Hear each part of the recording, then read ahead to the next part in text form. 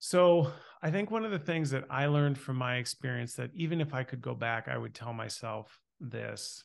I had this, maybe it's my type A personality a little bit. I had this idea of like, I have to do this and this is what it looks like. But one of the things, and it just through happenstance worked out this way, it never went according to plan. So All right. So you lived in a car in a parking lot before you had your success. Obviously, there are some nuances to this story, but what did you learn from this experience and what was the background and what was this like?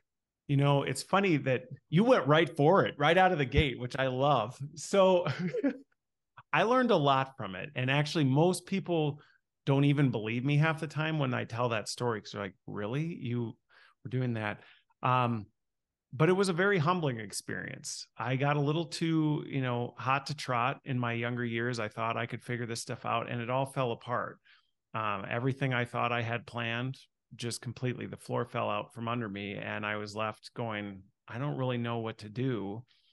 And I did what I could. And I think, if anything, what I've learned from that is really bringing that kind of approach to any circumstance that I'm in is no matter where you are, there's always something you can do. There are definitely aspects of it that are outside your control, but there's always something you can control within that. And if you can Mhm. focus in on what can I control, then you can always somehow chart a path out. And ultimately, that's what I did. I'm like, well, I can't change my circumstance, but I can find a bank that has Wi-Fi for free and get a laptop and then use that to help change my circumstances. And that's exactly what I did.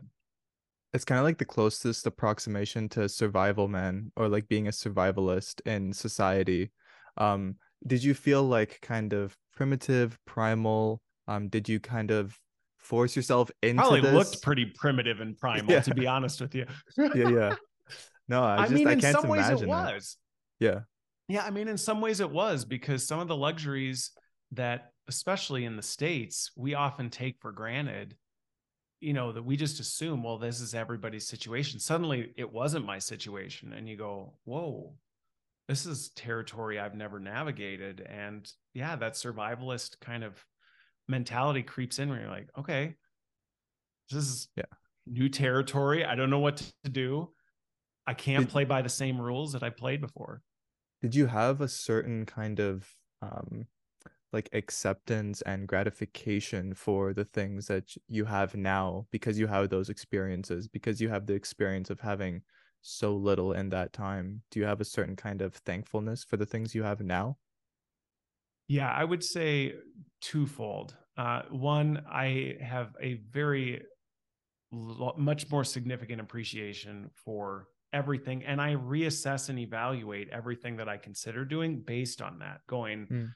you're only a couple bad decisions from going back to that.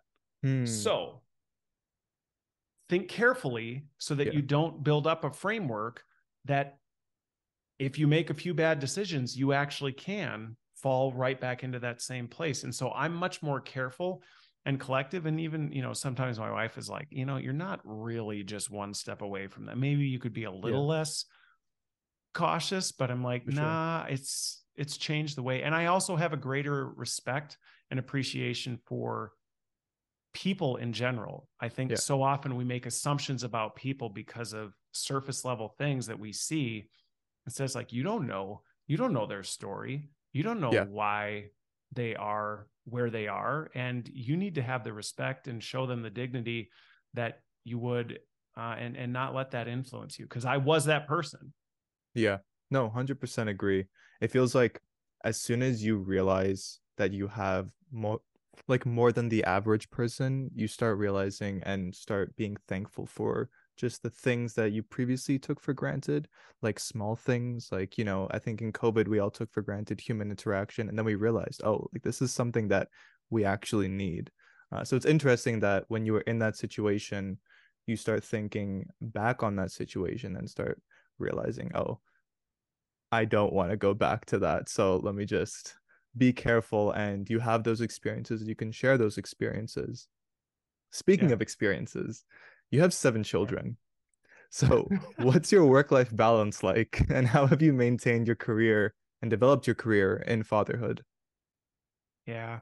So I have a very integrated approach to things. I think a lot of folks have, and this is just a trend I'm seeing change, and I was maybe on the earlier end of this curve. For a long time, people were always trying to compartmentalize their lives. Well, I've got my work life and then my personal life. And Mhm. quite frankly, when you have 7 kids, that's not really an option. You can't Yeah. have, especially when you work from home too. So Yeah. there's no, well, I'll put this in this nice basket and I'll keep this one over here. And so for me, I've really had to just embrace that, um, and say, well, you know what? I mean, I was in an executive board meeting today and my 2-year-old came crashing through the office door and he just hung out with me. And it's Yeah. like, well, okay. I think some of it is also having boundaries. And that's something that I don't think people always do a good job of setting healthy boundaries. So for me, people know, don't ask me to come to a work meeting in the evening. I'm not going to come. I will just decline it. And I don't care if it comes from the CEO, because that's not a time that you can intrude in my life, type of a thing. And granted, are there exceptions to rules? Well, of course, you always make Sure. exceptions. But I think in terms of that balance piece, growing up in a funeral home made me realize, like, I'm always just one step away from potentially not being here tomorrow. So do I really want to walk into that with potential regrets? And so I think I'm really intentional about finding that right integration. I want to touch on two things. Number one, I want to talk about the funeral home, if you wouldn't mind. Like, what did you Sure. learn in that setting? Yeah. So the funeral home one, it's funny. My brother and I were exchanging Marco Polos today about this.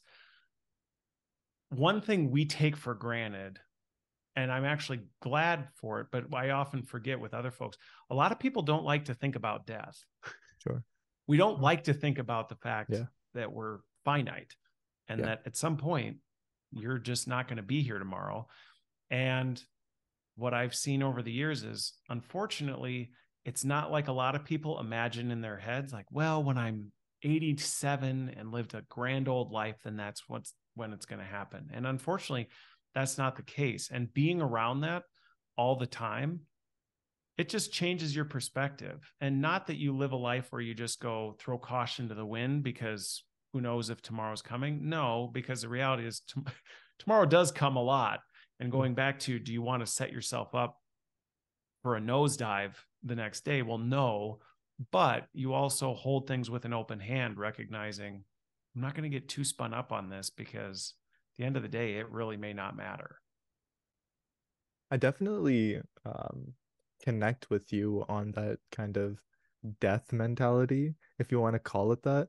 I've always just told myself that I wouldn't die, that I'd just be like a long-term human, if you will. And, in 2050, they'll have a cure for death or something. So I just push it out of my mind. Um, I guess just expanding on that, when did you come to terms with this mindset around death, and what did that do for you? Just accepting that you are finite. What did those limits on life do for your mindset? Uh, so it very much was normalized for me as a kid. So I don't know Mhm. that I really thought about it that much, because it was always others. I Mm, helped my dad around the funeral home. I would go on death calls and do all this. And even though sometimes people would be young, it was still this kind of disconnect. So it had normalized it for me. I think one of the things that really shifted it for me was when I was 19, my best friend was out on a motorcycle ride and he hit a patch of gravel and hit a telephone pole. And that was it. I mean, he was done. And I remember getting that phone call, and I worked with my dad on the funeral. And that was the first time that I think it really hit, that it's like, this isn't always someone else. And this isn't always something that's way in the distant future. So even though I'd been around it for so long, I think that moment really made me go, well, wait a minute now. This is very personal and not otherly. right. And I guess that's where you kind of extrapolate to setting boundaries, because you know that life is limited rather, and you want to make the most of your time. So I guess speaking from a Gen Z point of view, for people who are earlier in their careers, how do you set Yeah. those boundaries? How do you accumulate the confidence in order to say, I don't want to come to meetings in the evenings, but also want to have like a career. Yeah. So one of the first things that I would say with this is there are a lot of myths that I've seen people believe, and they make decisions based on the assumption that this myth is true. So just as an example, like I have to do this thing for work because if I don't, I'll get fired, or if I don't, I can't be successful. Mhm. And so as a result, people don't see that this starts creeping in. And at a younger age, this is where it can really affect you, because you start to build a reputation and a brand, and people start to think of you a certain way. And what you don't realize is you may be laying the groundwork for something you can't climb back out of. Mm. And so even again, younger in your career, well, I'll do whatever is asked of me, and anything, even if it's unreasonable, but if it's going to help me get one step further, it's worth it. It's like, well, but what you don't realize is then when you get to that step, people still have that same expectation, and it's even higher now. And now you can't, it's a lot harder to back out. So I think sometimes it's one of those, being willing to take a little bit of a risk, and obviously assess your risk. You probably don't want to shoot off at your boss like, you know, like hell, I'm going to attend this thing. I mean, Yeah. that's not an appropriate way to do it. And I think Yeah. that's the younger version of me. If I could go talk to the younger version of me, I would say, hey, like maybe the way you represent things, I probably would have not got punched in the nose quite as many times had I been a little more diplomatic. Sure. But I was still very strong back then setting boundaries. And that's actually what made it easier later in my career, because I'd already worked through the things and realized I'm not going to get fired for not attending a team happy hour. I'm not going to get fired if I don't promise to work through the weekend on some deadline. And I do a good job articulating, here's what I think I can do that's reasonable, type of a thing. That's very good advice. Um, I would also want to know for the Gen Z that are worried, starting their careers with technology very few people have heard of, called ChatGPT. Yeah. What are your opinions on that? Oh, well, I recorded like 3 YouTube videos on this topic because it sucked all the air out of the room. Yeah. I I actually think Gen Z is going to be one of the best positioned Hmm. generations to understand how to use it well if they're smart with it. Hmm. Because I think what you're going to see with some of the older generations, and I deal with this with even some of my peers and the generations older, is they become very set in their ways of how work gets done. Sure. And so the thought of an AI algorithm doing some of their work feels like a threat to their career identity. And I Hmm. think with Gen Z, you haven't necessarily formed that this is who I am and how I do it. And so the thought of going, well, maybe it's not that big of a deal if an algorithm takes care of this part of my work, because really this is the part of my work that gives me life, gives me joy. I can spend more time doing that and not have to stress about this. So I think there's a real opportunity there. I think the risk though is you could become overly dependent on it. And I think this is one of the biggest risks. You look at the research, GPS actually made people dumber. Yeah. People didn't think critically about directions. They just trusted their phone. And I give some close friends a hard time about this. They can't find their way to the grocery store without their phone. And I'm like, are you kidding? It's like down the Yeah. street. But they've just stopped thinking. And I think that's the risk, is that growing up with this being the air you breathe, it would be easy to go, oh, great, I don't have to think. I can just Mhm. let this do the thinking for me. And that's where I would say, don't go down that path. That could be extremely detrimental.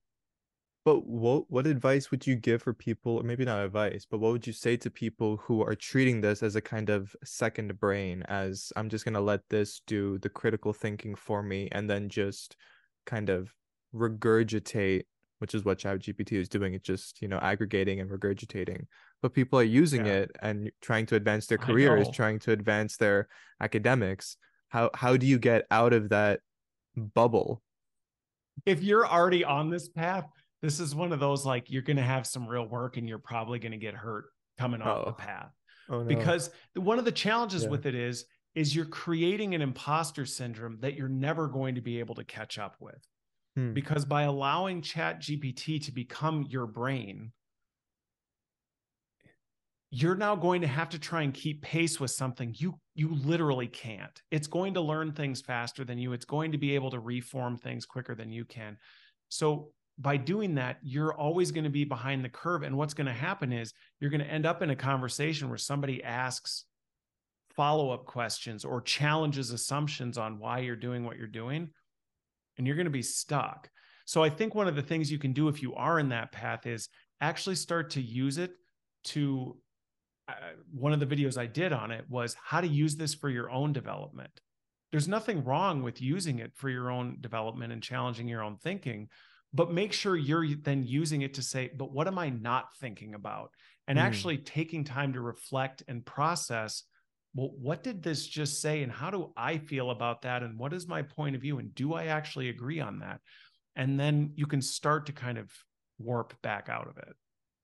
Well, speaking of development, you're kind of indirectly solving automation through your company, Learning Shark. So, can you speak more about what you do, what Learning Sharks, excuse me, sets out to do, and how you are indirectly solving automation for Gen Z through that? Yeah. So, well, so in a number of different ways. So, Learning Sharks is like my whatever side hustle. Um, and what I've done with that is I see where technology is at and where it's going. And not only for Gen Z, but for organizations as a whole. A lot of them are struggling to figure out what does this actually mean for the way we do work? And what does it mean ultimately for the people? Because at the end of the day, regardless of how much automation and tech gets integrated, you're still running a company on people. People may just be more involved with the tech. And so, really, what I'm trying to do is help through my influence and through the work that I do to help people see around the corners before they get there. And so that's where I've been talking so much about Chat GPT, because I see people looking at it going, hey, we should do this, and not Hmm. thinking through the full implications of maybe, but what are the implications of that on this? And how does that tie back to people and what their roles are? And how do you have the right skills in your org and in the right talent that you're actually able to move the ball forward? So that's a very complicated answer to that, but it's a complicated space. And my goal is to try and simplify it for people. Do you have any like three-step program for Gen Z to kind of jumpstart their development skills? Any special places to focus for them in terms of just Um, development? yeah. Are you talking location, like how to do it, or where to focus? I guess would be Where to my follow-up focus? question. If anything, hands down, one of the things that I would tell not just Gen Zers, but every single person that I interact with is those human skills. I know a lot of people call them soft skills, Hmm. whatever. Those are where to invest your time and energy. Focus on critical thinking, decision making, communication. It sounds like really Yeah. that's the big wow moment.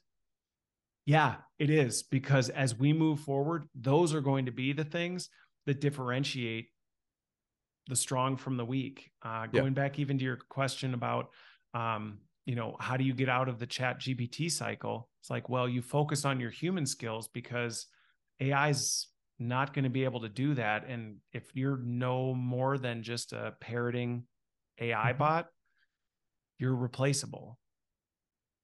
No, this goes right back in line with things I've written about as well.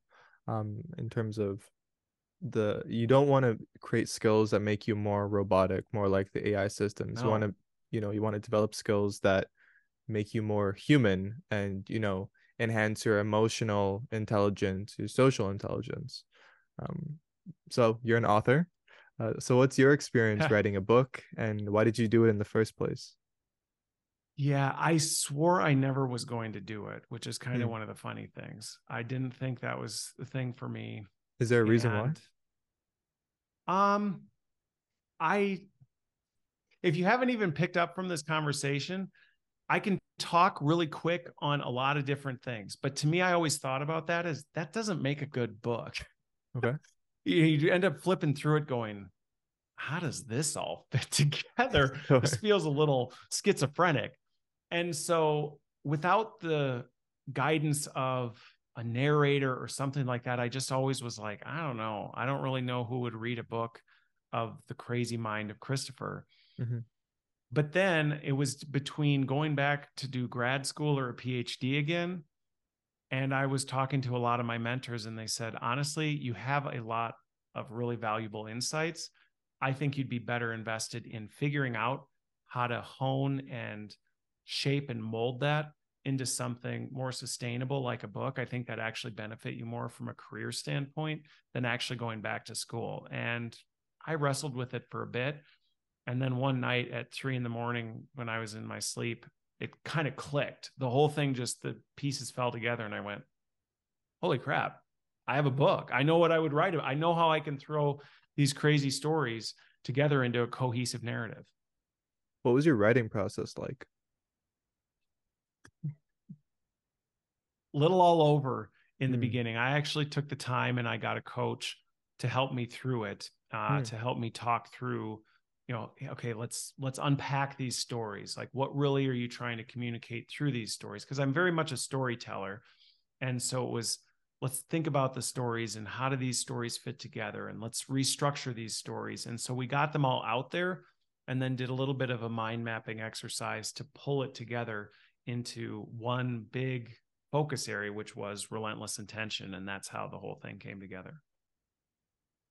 One thing I want to make sure we touch on is like your philosophy behind publishing the book. You didn't do it for money. You did it for the information to spread that information. Can you just speak to that philosophy and where that came from? Yeah. I so it's a complicated answer on this one, because you would see the same thing in, people ask, why don't you monetize your content? You produce Mm. so much content, why don't you? And I'm like, because I don't do it for money, type of a thing. And the philosophy was the same for my work, and the same was true with my book. It was like, well, I'm not creating this to try and build a name for myself or do that. Ultimately, going back from a philosophical standpoint, so I have a Christian worldview. I would call myself a Christian. And so to me, my inner purpose is to use what I have to serve God and ultimately serve others. That Right. just is ground into my fiber. And so for me, it was all these experiences, all this knowledge, all this stuff that I've acquired over the years. It's not for my own personal gain. It's ultimately to hopefully help someone else not have to make the same mistakes I did, or hopefully see around the corners that I didn't. Yeah. And so that philosophically drove me to say, well, then that's why you're doing it. If one person reads it and it helps them not get knocked off the tarmac, great. It was worth the effort. Sure. And you brought up God. I'd love to ask you about that. I feel Sure. like, you know, in the 21st century, God has become kind of taboo, which is even weird to say. Yes, Like you I talk know. about God and it feels like people roll their eyes. I personally believe in God, but I believe in God from like the perspective of Spinoza. Like God isn't this like deity; it's a substance. Like everything is God. That's just how I think of it. What are your interpretations of God? How do you think about God? How has God impacted your life? Yeah. So one of the things from my experience, and again, we're not getting into all this. If you read some of the book, you'll get some of it. If we had a happy hour after this, I could tell you way more than I'll tell you on the For sure. podcast. But for me, this even goes back to like what makes us distinctly human. To me, Mhm. God is relational in nature. And I think that's one of the things we see personally in why humans are so distinctly different. We were created in his image, and that comes out in what makes us distinctly human. So that's been my experience through this. Is it's a very personal relational thing, which is why we have this ingrained desire to be in connection and collaboration with other people. It's why some of the things that we go, well, why don't other creatures do the same things people do? And it's like, well, that's why. Hmm. No, that's fascinating. Um, Yeah. is there any kind of abstraction that you could pass on to people who maybe don't believe in God? Certain things that you the theists do not, or at least that atheists don't find that theists find implicit. Yeah. I think, yeah, I do. And I think one of them is, and I think this is a valuable exercise regardless, because my goal in talking, bringing it up, it wasn't to try and convince anyone of anything. I don't see Sure. that as my role in things, but more one thing that is universally beneficial to people. And that's really what the book Relentless Intention is about is, have you taken the time to put energy into defining what is I really doing here? And what am Mm, I trying to accomplish? Like, what was I made to accomplish? A lot of people go through life and they never take the time to ask that question. They're just yeah. going through the motions, doing whatever happens then. And that's a pretty Sad miserable existence. existence. Yeah. It's a very miserable existence because it's like, well, it's good, but I don't know what's good because good is based on I have no idea what, Mhm. versus actually saying, what am I really setting out to do? What am I doing here? And when you know that, that can be extremely powerful, whether you choose to have a theistic view or an atheistic view on it. And it's going to be especially pertinent as millions of people are kind of automated away. We talked about ChatGPT, and we're talking about purpose and meaning, and people are going to be forced into finding that when their jobs are taken away and they're put on UBI or GLI or hopefully whatever comes their way. Um, just taking a step back, do you have any thoughts about these Yeah. unfortunate predictions about the hundreds of millions of people that are definitely going to be automated in the in the coming decades? Yeah. So I think the thing with this, that goes back to why I think, regardless of your worldview, figuring out that purpose makes such a huge difference, is Mm, because of this. And I've worked with people, I've coached people over the years on this. What you don't want to be is in a position where what you've defined as your identity suddenly gets taken away from you. And right. that's exactly the scary part of what's happening with AI is people have built their identity around what they've done Hmm. instead of actually digging into like, but what is my why? And this, how I've done it just happens to be the way that I'm executing it, type of a thing. And so to those folks who are looking at this going, I'm concerned about this, you have legitimate reasons for being concerned. I totally get it. There are aspects of my job that I go, yeah, if I'm not aware of this, I would have good reason to be concerned.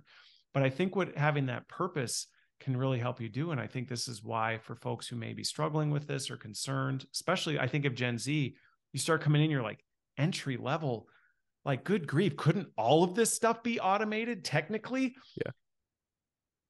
But if you know what your purpose is, what that allows you to do is be creative and innovative in the Yeah. way that you exercise that and say, okay, if this is what AI is taking over, so be it.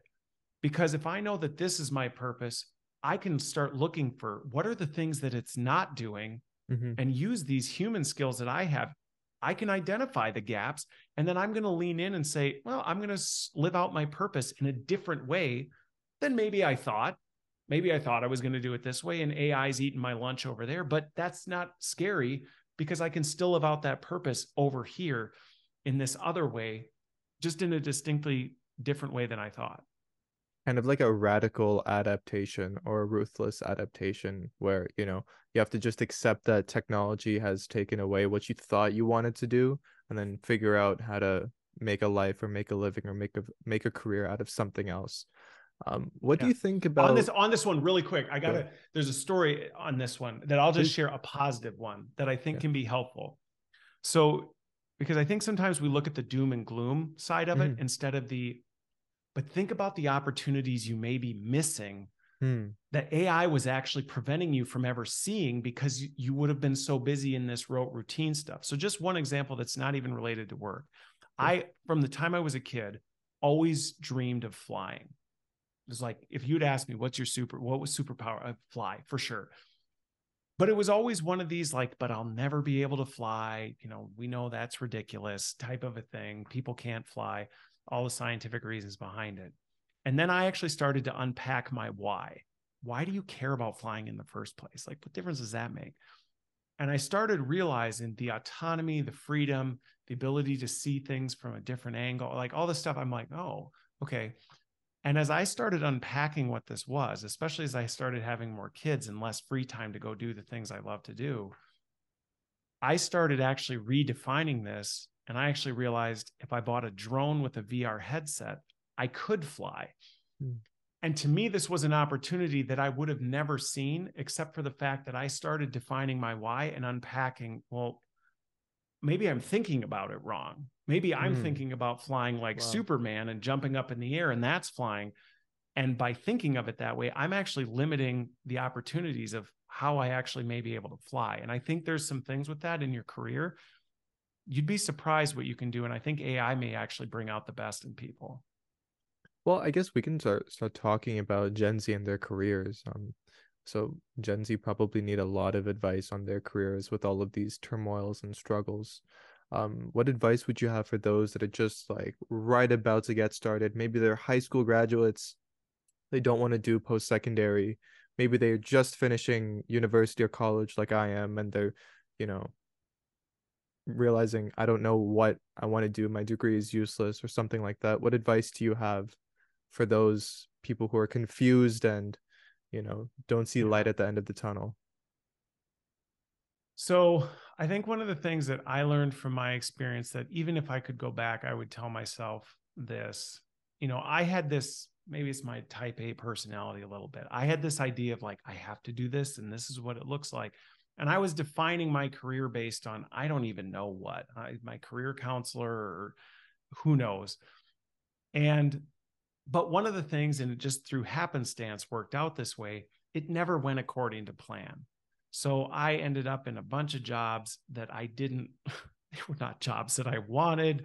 I mean, some of them were just terrible jobs, but I went into them with this mindset of what can I take from this, both from a relationship standpoint and also from a skill standpoint. And I'm going to be really intentional, really thinking about what can I learn from this experience. And you know what? This isn't my forever job, and that's okay. But I'm going to take everything I can and contribute everything that I can while I'm here. And that second piece makes a big difference because you will stand out. And I can say this as a senior leader. People stand out who come in with that attitude. Yeah. So if you're new and you come in going, this may not be what I want to do, but I'm here to learn everything I can and get to know as many people as I can. And honestly, I'm doing it because I just want to do as much for these people. And again, healthy boundaries. That doesn't mean just kill yourself over it, but truly having that attitude, I'm telling you right now, you will stand out above the vast majority. And that sounds so simple because it's like, really, just like show up, do a good job, and have a good Mm. attitude and follow through on what you say. Yeah, because the vast majority of people don't do a good job doing that. And people notice and people pay attention, and things you may not even be seeing happening will start to happen in circles that you may not even be aware of. And be okay that, you know what, this might not go okay. I think that's another thing that, unfortunately, I think the younger generations, and I was part of this, was like failure wasn't accepted. Mm. Everybody had to win, everybody had to do great. Like, nah, even the best ball players, I'm not a sports person, but even the best ball players don't hit the ball all the time. They miss, strike out all the time. And so be okay with that and just take everything you can from that experience. Well, you said that you see a lot of people kind of not putting in the work. Lots of people don't show up as much as possible. They don't put in the work. They don't try to stand out. Do you have any theories on why that is? Is it just this generation? Did you see it in your generation as No, well? no. See, that's why I hate generational stereotypes. See, it drives me nuts. Oh, the Gen Zers are like this. No, no, they're not. They But it aren't feels like that's anything. always happened with specifically Gen It Z. has. Like most people I've talked to about Gen Z, and I say it about my generation as well. Like we don't work hard enough, and maybe that's like, maybe I'm wrong as well. But where is that So here's coming what I've from? seen. Yeah. So Sure. here's what I've seen. First of all, one, there's always chronological snobbery. Interesting. There's always chronological snobbery where people Yeah. look back and they go, oh, well, that's not how we did it back in my day. And it's like, are Mm, you kidding? When you yeah. were in your 20s, right? Oh yeah, you were just this dedicated, disciplined heart. Give me a break. You were trying Yeah. to figure out how to cut corners and whatever and knock out a worker. Just quit it. But there is this attitude like, well, that was never me. And so it's unacceptable to see that in others. And I do think that then does perpetuate, because when the millennials, I was a millennial and everybody said, oh, the millennials is the most spoiled generation. They don't like to, and it's like, no, you're kids. It's the stage of life you're in. And Yeah. so I think, is there some truth to what's being said? Sure. But to me, that's not a generational thing. That's a Mm, stage in life thing. And I think that's why, can you stand out distinctly, knowing that, hey, if this is the vast majority of where people in this stage of life are acting, so be that 5% that maybe is just a little further ahead on the curve. I'll push back just for the conversation, but I Go for feel it. like It's always fun. yeah, yeah, exactly. But I feel like it's always said about Gen Z for a specific reason. It's because we have access, like unlimited access to these types of conversations of people like yourself who are telling us like who are giving us the wisdom from your earlier years and saying, this is what I did wrong. Here is the knowledge I've accumulated so you don't make those same mistakes. And the fact Yeah. that we are going through those same things, even though we have unlimited access to free information, something has to be said on, are we still not really understanding how to use the internet? Are we using it incorrectly? Are we ignoring the information? Like Yeah. what are your thoughts on this? So I agree with it. What I think though is it's not unique to Gen Z. Okay, That's my take on it. I mean, sure. you look at the span of human history and you look at things and go, how did we not learn from the ancient Greeks? How did the Hmm. Romans perpetuate the same thing? How did the Eastern European, like, how did, like, you just look back at all these things and you're like, how does this kind of stuff happen? And I think in some ways it's the human condition.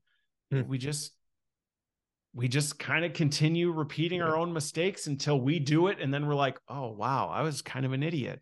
yeah, yeah. And then you look back with the wisdom. And I think that's sometimes where, with the chronological snobbery, you're like, well, you should have known this. And it's like, really? You made all the same mistakes.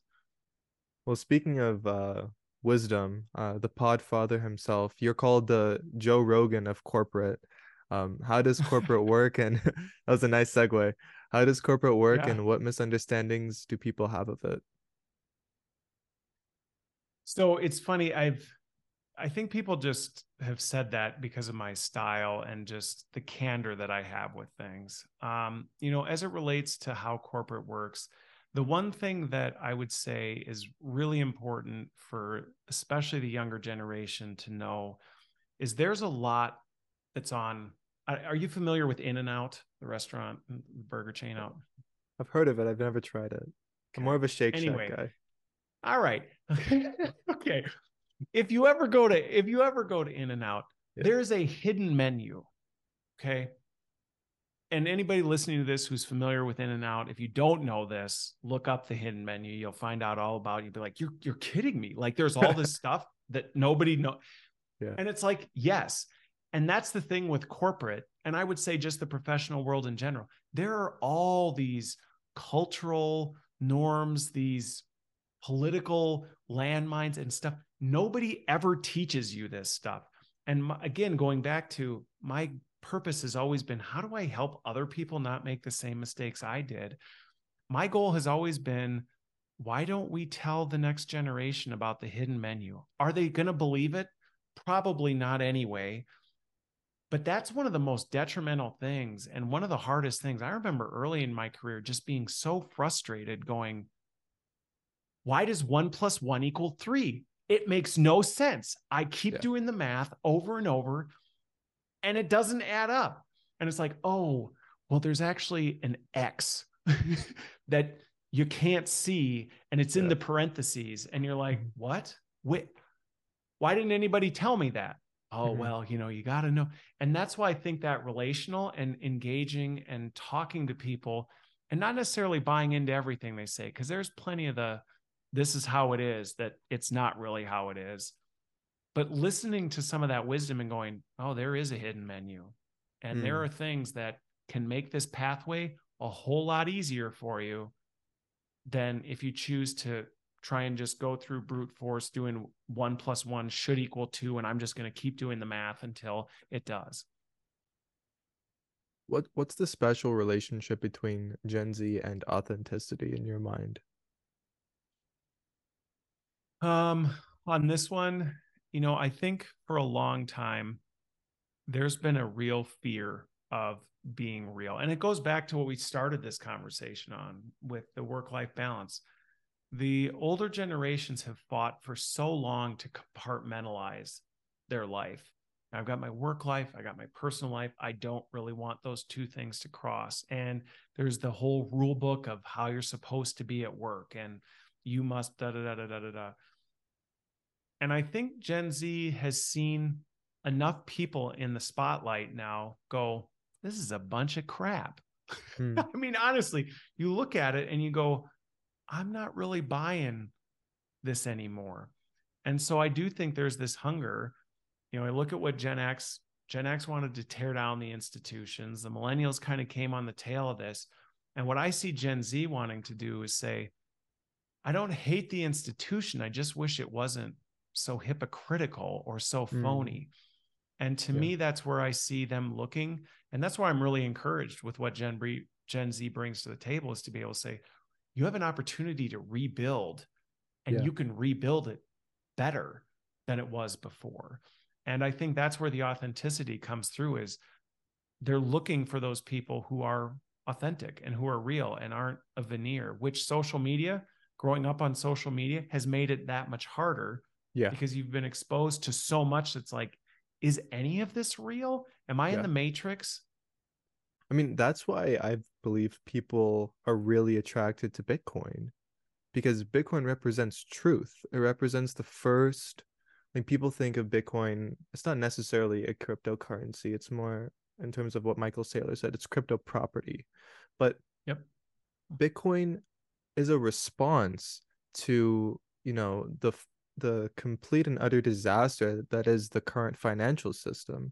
And when people realize that, obviously there are people who just, when is Bitcoin going to 1,000, 100,000, a million? There will always be those people. But for the people that Sure. understand Bitcoin, I feel like once you understand what the technology is and also what it represents and what it can do, you start saying, why isn't everybody on this? Like, why hasn't the world changed because of this? And I feel like that's, you know, uh, to what you were saying, like that's a Gen Z trait, is to just like see through things and just try to figure out what is the true aspect of this? Where is the truth? If there's no truth or authenticity, I'm not interested in this. And Yeah. that's very interesting. I never thought that was a character trait of my generation, at least. So the last two questions would just be, what feedback or criticisms do you have of and for Gen Z?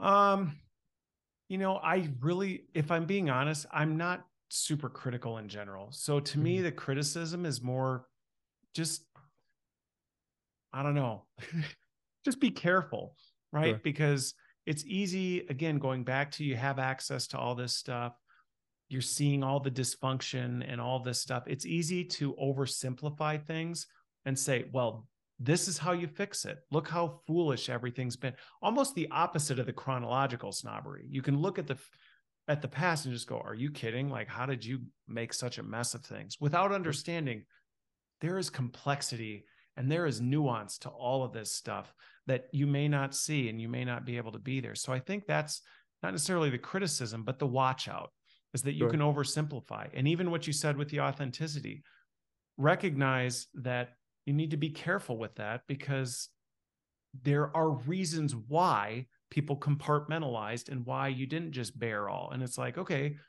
So walk that line carefully. So I think that's the critique, is just be really careful, especially when you're young. It's easy to just go throw caution to the wind and see what happens.